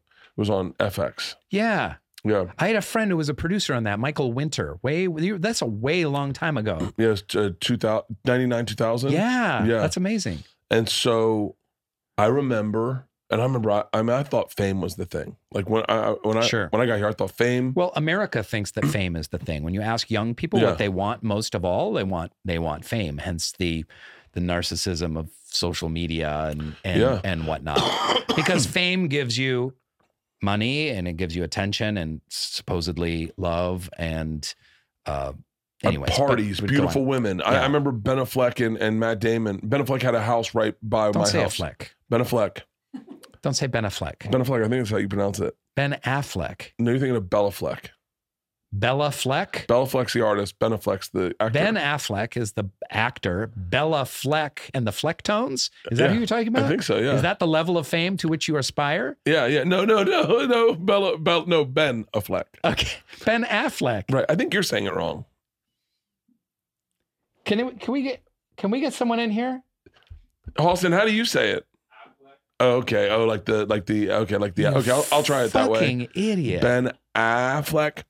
But I thought that was the goal, is to be him. I've never heard anyone say Ben Affleck. Snoop says it that way. Snoop says it that way too. Who does? Snoop. Snoop Doggy Dogg. Oh, I know who. Okay. When you say Snoop, you don't need to. Snoop Johnson. And so I wanted to be that. I wanted to be that guy, because I thought if you had that, then you had access. I knew where he lived, and I knew where Kiefer Sutherland lived. I knew their houses. Someone said, "Oh, that's Kiefer." And I remember thinking, inside those houses must be so much happiness, so much. I remember Ben, Casey's brother, had Ben Affleck. Yeah, Ben Affleck had a. He's Irish. Ben Affleck. He had a Guinness kegerator in his house. That was like they told me this, and I was like, whoa. I mean, I was enamored by success in Hollywood because I thought it got you all the shit you wanted, like a nice car, access to parties, access to beautiful people, interesting people, and obviously money. How great would that be? So I get my first TV show. I come out to Hollywood. I'm making $5,000 a week, which at the time I'd miscalculated and thought was $1 million a year. Okay. I never focused on the math. I was like, my buddy's like, you're a millionaire. And I was like, I'm a millionaire. So I have a nice car. I'm listening to Ja Rule's new album, which was a banger. Mm-hmm. I have a Jason Williams jersey on. It's the beginning of Jason Williams Miami or Jason Williams Sacramento? Jason Williams Sacramento. Okay. Yeah. And it's the beginning of winter in LA, where it's like nice and breezy and cold and good air, fresh. I'm driving down Franklin, such a beautiful street. Yeah. I'm going to work. I'm listening to music I had an Expedition, a great truck. And I'm sitting at the light and I go, I thought I'd be happy. Right. I was like, this is the path. I'm on the right path. Right. I thought that it's so funny.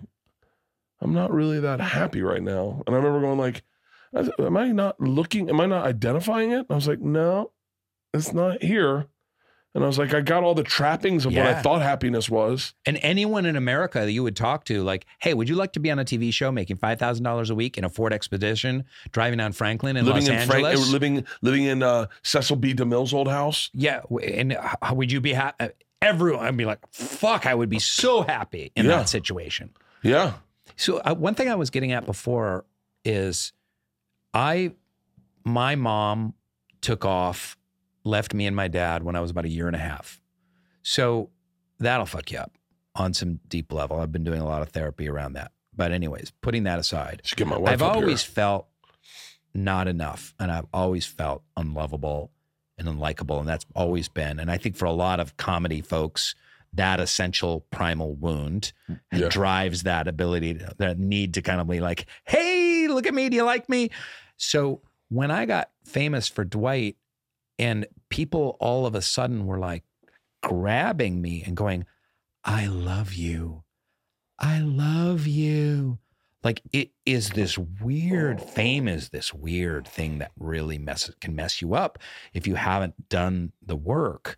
And it has taken me a long time to kind of like, I don't really care now if people say that they love me or they don't love me, or if they're mad at me I'm always getting in trouble on Twitter and whatnot, and they're pissed at me and like, oh, fuck you. And, I don't really care. I've worked really hard to kind of love and know myself and do my work and be on the right path.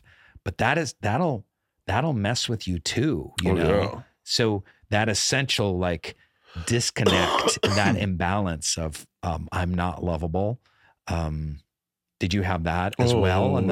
I mean, first of all, I'm not good enough it should be the name of my tour. It's the reason I work so hard. I love that. That should be the name of your next tour. That's hysterical. I will always say that I'm not as talented as Tom. Tom Segura. I'm more talented than him, but I run circles around him. Tom he's smarter than you. No. Yeah. Oh yeah. Okay. He's smarter than he's not as like, he doesn't have the roly-poly, big-hearted all-Americanness that you have. Yeah. Oh yeah. But he's shrewd. Yes, he's shrewd. He's a good businessman. Like I'll be very candid. If Tom and I are good business partners because Tom creatively lives on an island. Okay. And I am consistently swimming away from that island and finding problems to get into. Okay. So like, I'm not a great businessman. If you look at the way I run a business, if you went to Tom's studio, he has a warehouse that he has rented out that looks like a television studio. There's a receptionist. There's a CEO. There's Tom. He's got a women's room and a men's room. You come to this place and you're like, wait, do you live here? Wait, is someone making lunch? Holy shit. Is there dogs in this house? Like this is the exact opposite. This is both of our business minds. That's funny. But like creatively, Tom and I make good business partners because there are times where I'll say to Tom stuff like, we should start a racing company. And he's like, we don't know anything about, don't worry about the business of this. Let's just do it. And he's like, well, hold on. And then he'll figure out that side. And then I'll just start buying race cars. and Two Bear Sports Management is a perfect example. I said, we need to start a sports management company. And he was like, for what? And I said, we'll sign clients and we'll represent them. We'll blow them up on social media. We'll blow them up on our podcast. We'll help them sell merch. We'll help them bring ancillary incomes in. Oh my God. But more importantly, I go, they're fucking contracts negotiate themselves. Like we're only getting 3%. That's not our fucking money. And then the NCAA opens up agencies to college students. And Tom's like, why the fuck didn't I listen to you? Barstool starts a sports management company, makes millions. Oh my God. So yeah, so that's where Tom says, if we were on a chat thread. He's so funny. Once again, if he wrote his own material, I would agree. But when he gets young Latino kids to write his material for him that are Peruvian, because he's not even Peruvian.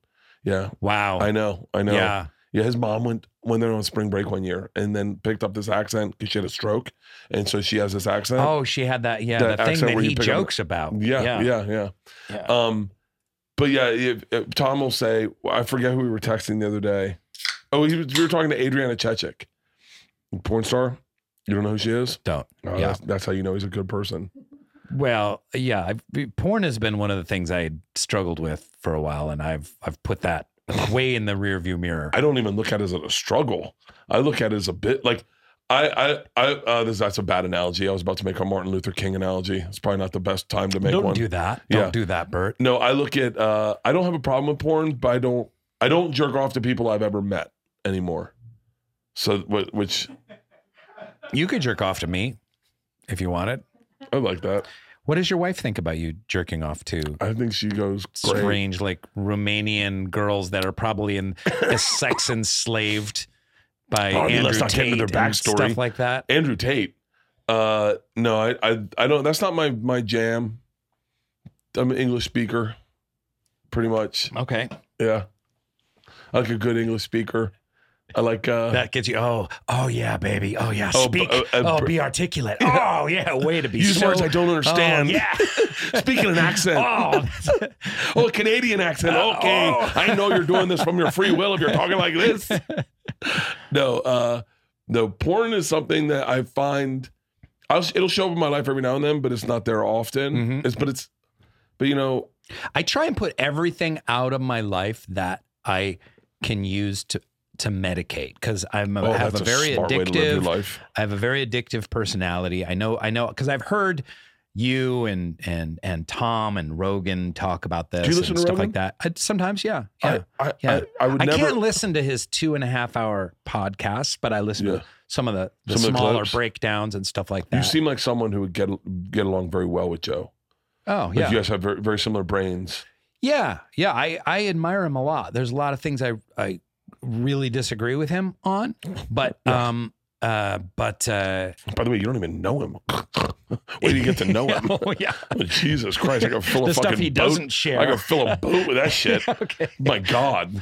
But basically, I have tried to put out of my life anything that I can possibly use to medicate, and there's healthy medication and unhealthy medication. For me, alcohol, porn is unhealthy medication. So you do not drink to at all escape. anymore? I don't drink. Yeah, that's great. How long has that been? It's been 20 years. Holy shit! Yeah. That's why you look so good. Yeah. Well, I don't know about that. I look weird. No, you got good skin. I look like a cave It's the first dweller. thing I noticed. I have good skin? Yeah. That's the first thing you noticed? That's the first thing. Well, actually, the first thing I noticed was that you weren't 6'7". Yeah. You weren't 6'7". He's not as tall as I thought he was. And the beautiful second thing, beautiful skin. You have great skin. I have a little pimple right here. No. I meant like the healthier skin. Sometimes when you see dudes our age that drink all the time, they'll have like ruptured blood vessels in their nose. Oh, that's true. And, like you'll see like aging. You do see I'm always looking at my face to go like, that's my canary in the mine. Right. So I found that it doesn't work for me, that I can't escape the pain of being alive and the discomfort of feeling unlovable by using alcohol or porn or food or shopping or gambling or... Shopping's a good one. That's Tom's addiction. Oh, really? Fucking Tom. Dude. He buys new Porsches every month. What? Yeah. How rich are you? Are you guys like, you're like, because I'm pretty well off from the office, but you guys are like, you're like new. This is new money. Well, I can tell you exactly this how much is new podcast money. I'll tell you exactly how much money I am in Tom the wrong has. business. I need to get a house with a. Tom's very shrewd, man. His podcast does very, very well. His Your Mom's House, Two Bears, does very, very well. He's starting podcast. He's a podcast with Danny Brown, Dr. Drew. He's starting one with the Soprano Kids. Tom is a podcast networker, and he's trying to build out into more of a media company. I just do the things for me. Like I'm not. I do my podcast, my cooking show, my wife's podcast. We do this thing called Open Tabs, and then we do my content surrounding like my movies. And we kind of run the business around that too. That's so awesome. That's really great. That's really admirable. But Tom makes an astounding amount of money on the road. A little bit less than me, but astounding amount of money. I mean, it's you can Google it. By the way, this is going to be the one Tom's going to go, why didn't you have him on Two Bears? You got to do two Bears with Tom. Can I do it? Do it with just Tom. Can we just have just Tom? Yeah, just me and Tom and Two Bears. Yeah, and you can do, and you'll do it, and you can do it. And are you ever go to Austin? I'll go to Austin. Yeah, go to Austin and do Two Bears. Shut the fuck up. He's gonna love this. I would love to meet him. Have you never met Tom? No. Fucking very short. He wears lifts in his shoes to make himself a little taller. Wow. Yeah. It's weird, but you don't notice it. You notice it at first. You're like, huh. He's funny, though. It's a lot. That's not a lot of body, but a lot of shoe. But yeah. Has he had those operations on the lower leg where you get a couple extra inches out of your bones? Well, I don't know. He's so into cosmetic surgery right now. He'll probably will. Yeah. Right now. Go there. Right, swear to God, I'm not even fucking around about this one. He had one of those mouth guards and it changed the shape of his jaw. Yeah. And he had to now he's getting Invisalign to fix his teeth. Oh, wow. Yeah. And now Tom has Invisalign. Mine has changed my jaw a little bit. I used to be. I would love to have a better jawline. I have a slightly better jawline from it. I'm telling you, I sleep like an angel. I really do sleep want that like number. a little cradled angel. I sleep like a baby. Leanne has to put socks over my hands because I'll cut my face. That's fantastic. Tom wouldn't tell you that. Tom. You really never met Tom? I've never met Tom. Have you watched his specials? Yeah, I watch all the specials. Mostly boring, or what's it called? Mostly sleepy, mostly snoring. Mostly snoring is one of them. Right. Snooze Fest. He's got a new one coming out called You've Heard This Before. I just tell it different and wear something different than this. No, I love Tom. I have to say that because fucking sometimes idiots go, he's being serious. He's being fucking serious. So wait, what did you see? What was the first thing you saw Tom in? Did stand up or podcast? Honestly, the first thing I ever saw him in was a Netflix special. Yeah, mostly and then stories. I was like, I don't know which one it was. It was because some of his are better than others of his. Because this first one I saw laid me out. I forget which one it was. Mostly stories. And that was a breakout fucking special. It laid me out. And I started YouTube, and then it gets in my YouTube algorithm, of like what I watch. So he would like pop up, and then you guys would pop up. Yeah. And then I watched his other specials, and they weren't some great sections, but those are the ones. Whatever that first one. Oh, there's his whole. God, look at him. He's handsome. He's so funny. He was when he looked like he was. That was when he was like a regular approachable guy. Now he's a Hollywood elite. Right. And he's plastic surgery. Latte sipping. Lattes, loves fucking lattes. Yeah, Tesla driving. No. Porsches once a month. Every gets a brand new one every month. That's crazy. And shipped in from Germany. Rolexes. The guy would love to have one more arm. He's got. You cannot hang out with him without buying a Rolex. That's hysterical. Yeah. I don't even own a watch. What's so funny is you and him would get along very well because you have my energy. Okay. And you guys would get along very well. Very fucking well. I love it. There's certain people that I go, Tom, Would he gift me a Rolex? Yeah. Would he gift me this is what all you have to do. A $17,000 Rolex? This is what all you have to do. When you do Two Bears, very casually go, what is that? And I'll be like, oh, it's a Rolex. I'll be like, wow, I wish I had one of those. And then Tom, I've never owned a Rolex. For real? Yeah. For real? That is for real. I've never owned one, but that was me acting. Oh, God. Wow, you're good. Wow, you're good. That was me acting being on Two Bears. Yeah. Fuck, that's good. Yeah. That's good. Good. Yeah. I've never owned a Rolex. Has anyone worn a bear outfit on Two Bears? No. I don't think so. I would do that. I would go there. I just want my face, my cute face showing in the middle of it. I think we could. You should. I'm going to set you and Tom up. Okay. I'm going to start a chat thread right now. Okay, let's do it. And we'll send each other our morning gratitudes. Oh, I love it. I'm grateful for Tom Segura's genius. And then he'll write, I'm grateful for the Nazis that created Porsche. And then I'll write back, I'm just grateful for Nazis. I can't wait to set you guys up. The best is when I get into a chat thread with Tom and a celebrity, because it's like Tom, I'm trying to think of the exact right way to say this, but so sometimes I don't mind going. Tom's cool. He's cooler than I am. He's cool, right? So if Tom meets you, he's like, it's good meeting you, and then he'll leave. But he's also a regular person and be like, fuck, I should have gotten his number. And I don't mind going, hey man, give me your number. I'm a little more, a little more like that. So the best was, he goes, hey, can you give me Aaron Rodgers' number? And I was like, gee, buddy, I don't know if I can do that. He's like one of my friends. And he had met Aaron Rodgers. He's like, don't be a fucking dick. Just give me his number. And I was like, okay, I will. And then I waited until we're on Two Bears. And then I was like, oh, hold on. hey, Aaron, this is my friend Tom. He wants your number. And he's like, don't do that. Don't fucking do that. Don't do that. And I sent it. And it was fucking hilarious. It was hilarious. That's Tom's slick. Anytime I have a bad celebrity interaction, like I go to him and go, hey man, how am I supposed to handle this? Because he's good at like. What is a bad celebrity? What does that look like? They happen a lot. Where I say, like, I don't know, like I talk shit about someone on a podcast, or I'll say something flippantly, like I don't really even mean it. Right. Or I won't finish the statement. And then they'll hit me up and be like, yo, I'm a fan. And then I'm like, and then I just send the DM to Tom. I go, how do I handle this? And he's like, emojis. Like fucking Tom's a good emoji guy. I'd be like, no emojis. Just fucking tell him you're a fan too. Invite him to a show. Yeah. Like he's very slick. You know who else is good at that? Who? Ben Affleck. Have you ever met him? Who's the most famous person you know? Because you might be the most famous person I know right now. Get out. Yeah. What are you talking about? Well, I know. You know Aaron Rodgers? Oh, I know Aaron Rodgers, yeah. What are you I guess he's... Dwight from The Office? Hold on. Dwight from The Office is the most famous person you know? You're sad. No, I know. That's pathetic. Well, yeah, but I don't think I guess I know Rogan. Rogan's pretty fucking famous, yeah. But I'm not good at that. Famous. Yeah. All right, so who's your most famous person like that you could text right now? Well, Steve Carell. Oh, he's pretty John fucking Krasinski. Big. Who's that?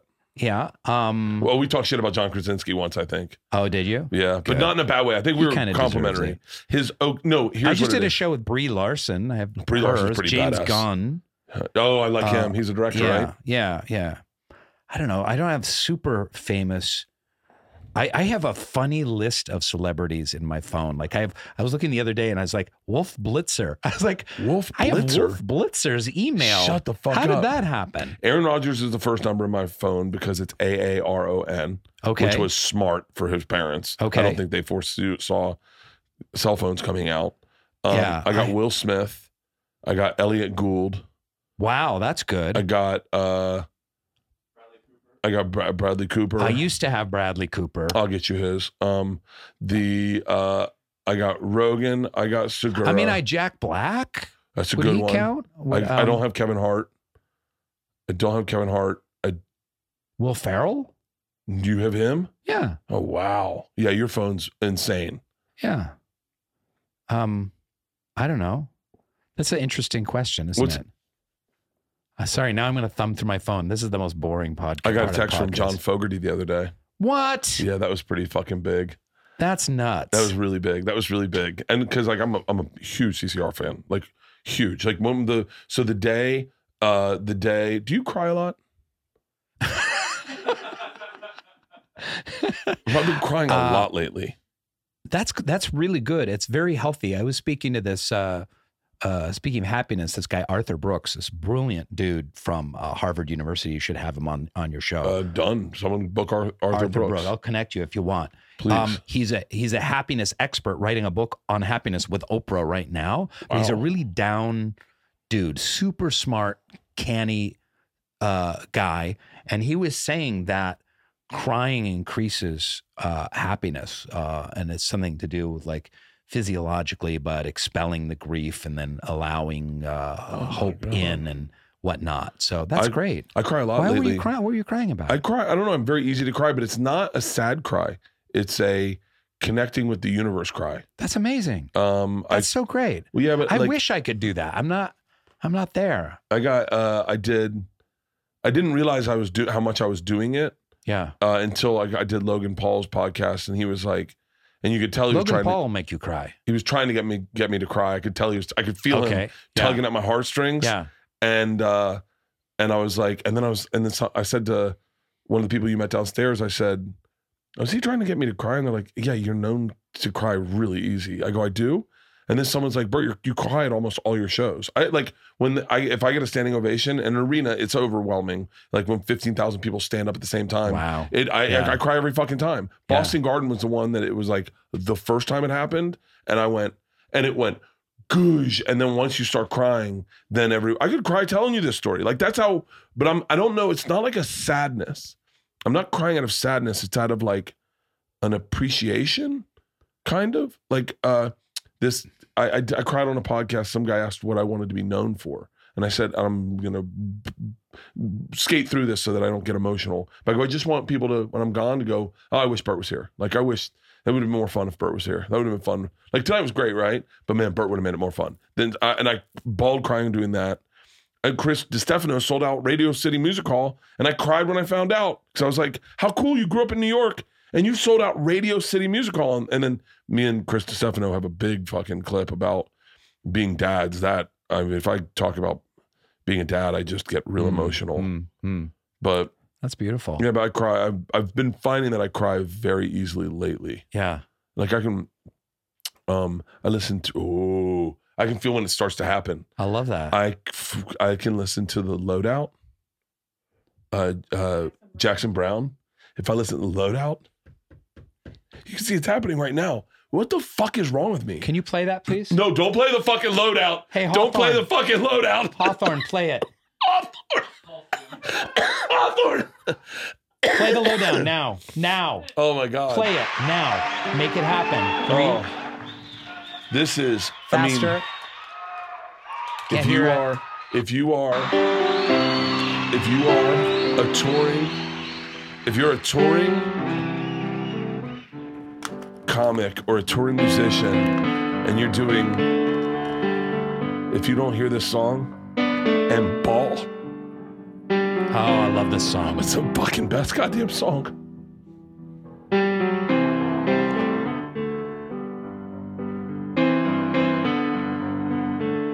Now the seats are all empty. Let the roadies take the stage. Wow. Pack it up and tear it down. They're the first to come and the last to leave. Working for that minimum wage. They'll set it up in another town. Tonight the people were so fine. They waited there in line. When they got up on their feet, if you think about all the dudes, all those roadies backstage listening to this, I just go, cause that's when you get off stage in an arena, they're all waiting for you. They're all waiting. The second you're done, they come on, and all those dudes are backstage right now, just hard dudes, tatted up. Just, it's making me very emotional. Roll them cases out and lift them amps. Haul them trusses down and get them up and ramps. 'Cause when it comes to moving me, you know you guys are the champs.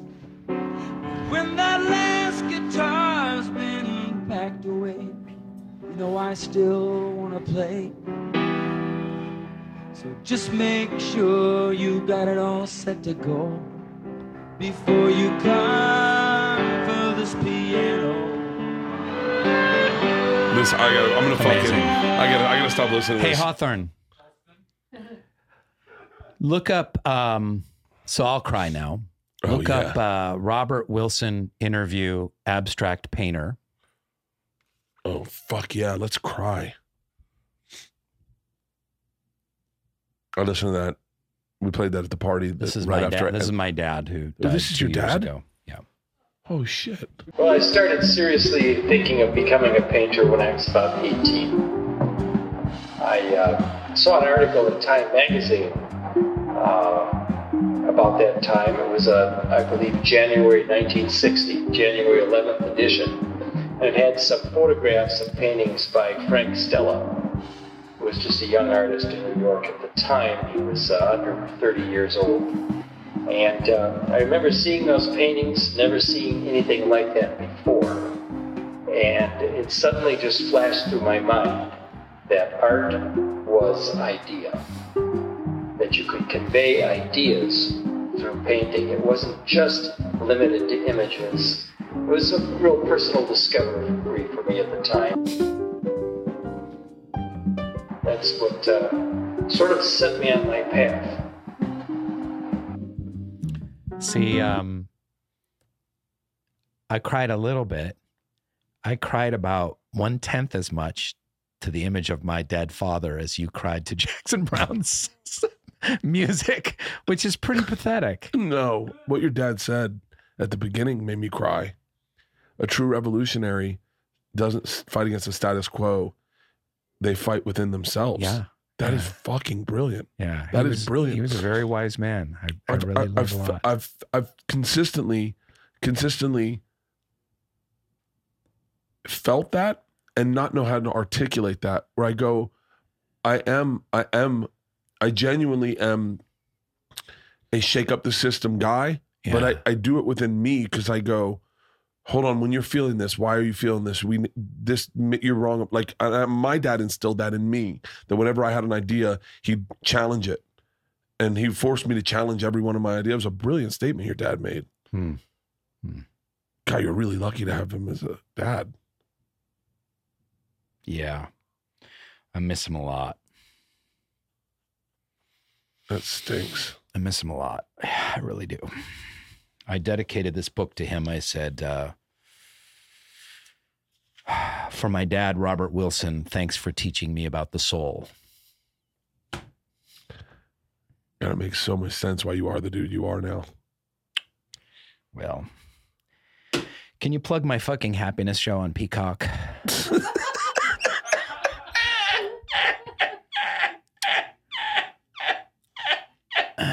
No one watches Peacock. We got to get some eyeballs over there. We got to get some eyeballs over there, please. You are so good. Bert, make it happen. You happen. are so good. You are so good. You're so much better in person than you are on TV. You're my second favorite bear, baby. Oh my God. I've been crying. I've been coughing. Everything's trying to get out of my body. Yeah. You want me to jerk you off? Please let me Just a little bit. This is true happiness, everyone. I'm on so much testosterone, my loads are coming out like steam.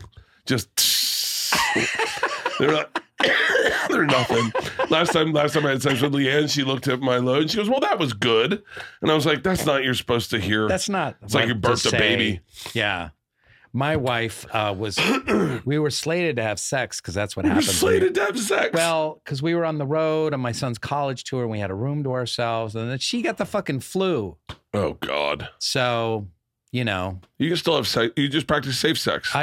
Doggy style, so they cough into the wall. She felt like shit and I just did my thing right there with her and it was win-win, you know. It's win-win. I took good care of her and brought her soup and stuff like that. But, yeah. The name of what is the name of your show? I just watched it. The Geography of Bliss. It's such a brilliant concept of a show. On Peacock. It's beautifully shot. Where they're showing The Office on the Peacock network.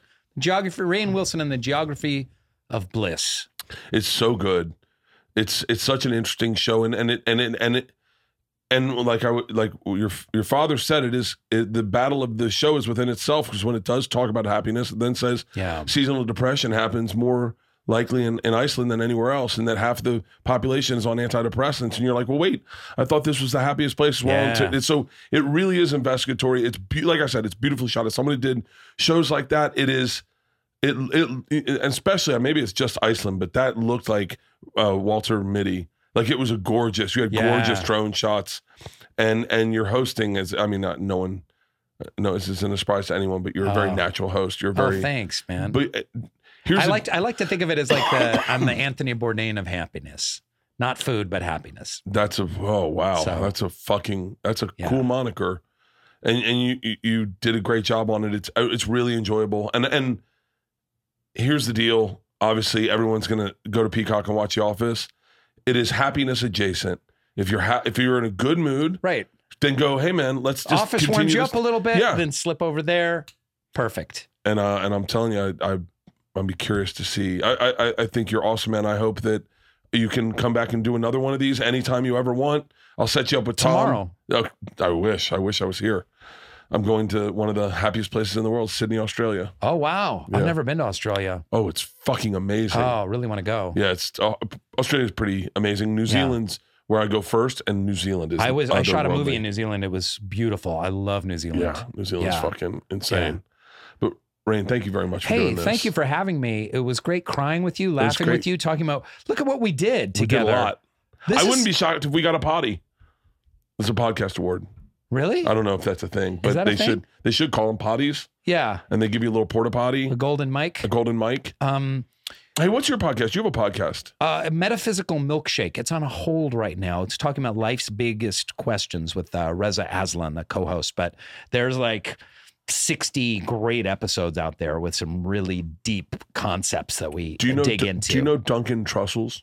Yeah, he's amazing. He's amazing, and you and him should sit down and have a talk. Oh, because you guys are very similar energies. Oh, okay. And he's this is my only.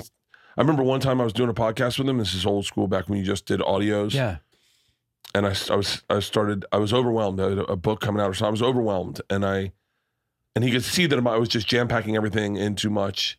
And he was like, "Hey, man, what's going on? You look a little anxious." I said, "I'm having a panic attack." And he was like, Can I take you through a 15-minute guided meditation?" Oh, that's awesome. And I was like, "Right now?" And he was like, "Yeah. Hey, if anyone's feeling stressed out, just sit down and listen to this guided meditation." And then he took me through a 15-minute guided meditation. It was awesome. And then we came out. He has the most brilliant conversations. He is so smart. He's one of my favorite human beings.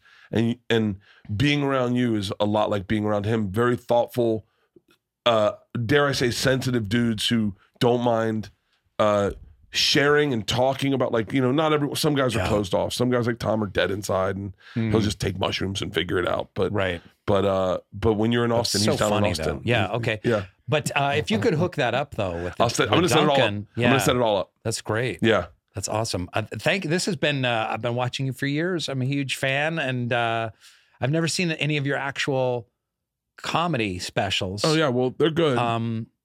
But Tom speaks very highly of you, and so really, I'm so happy to be here. But yeah, good, awesome, thank you, brother. 3 bears, 1 cave. 3 bears.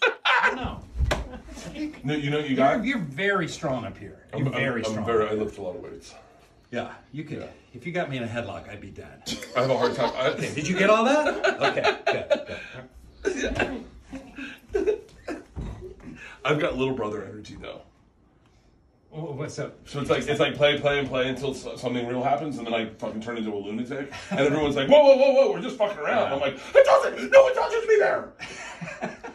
The dog doesn't fuck me when you hold me down. That's not cool. I know you guys laugh, but I don't like it.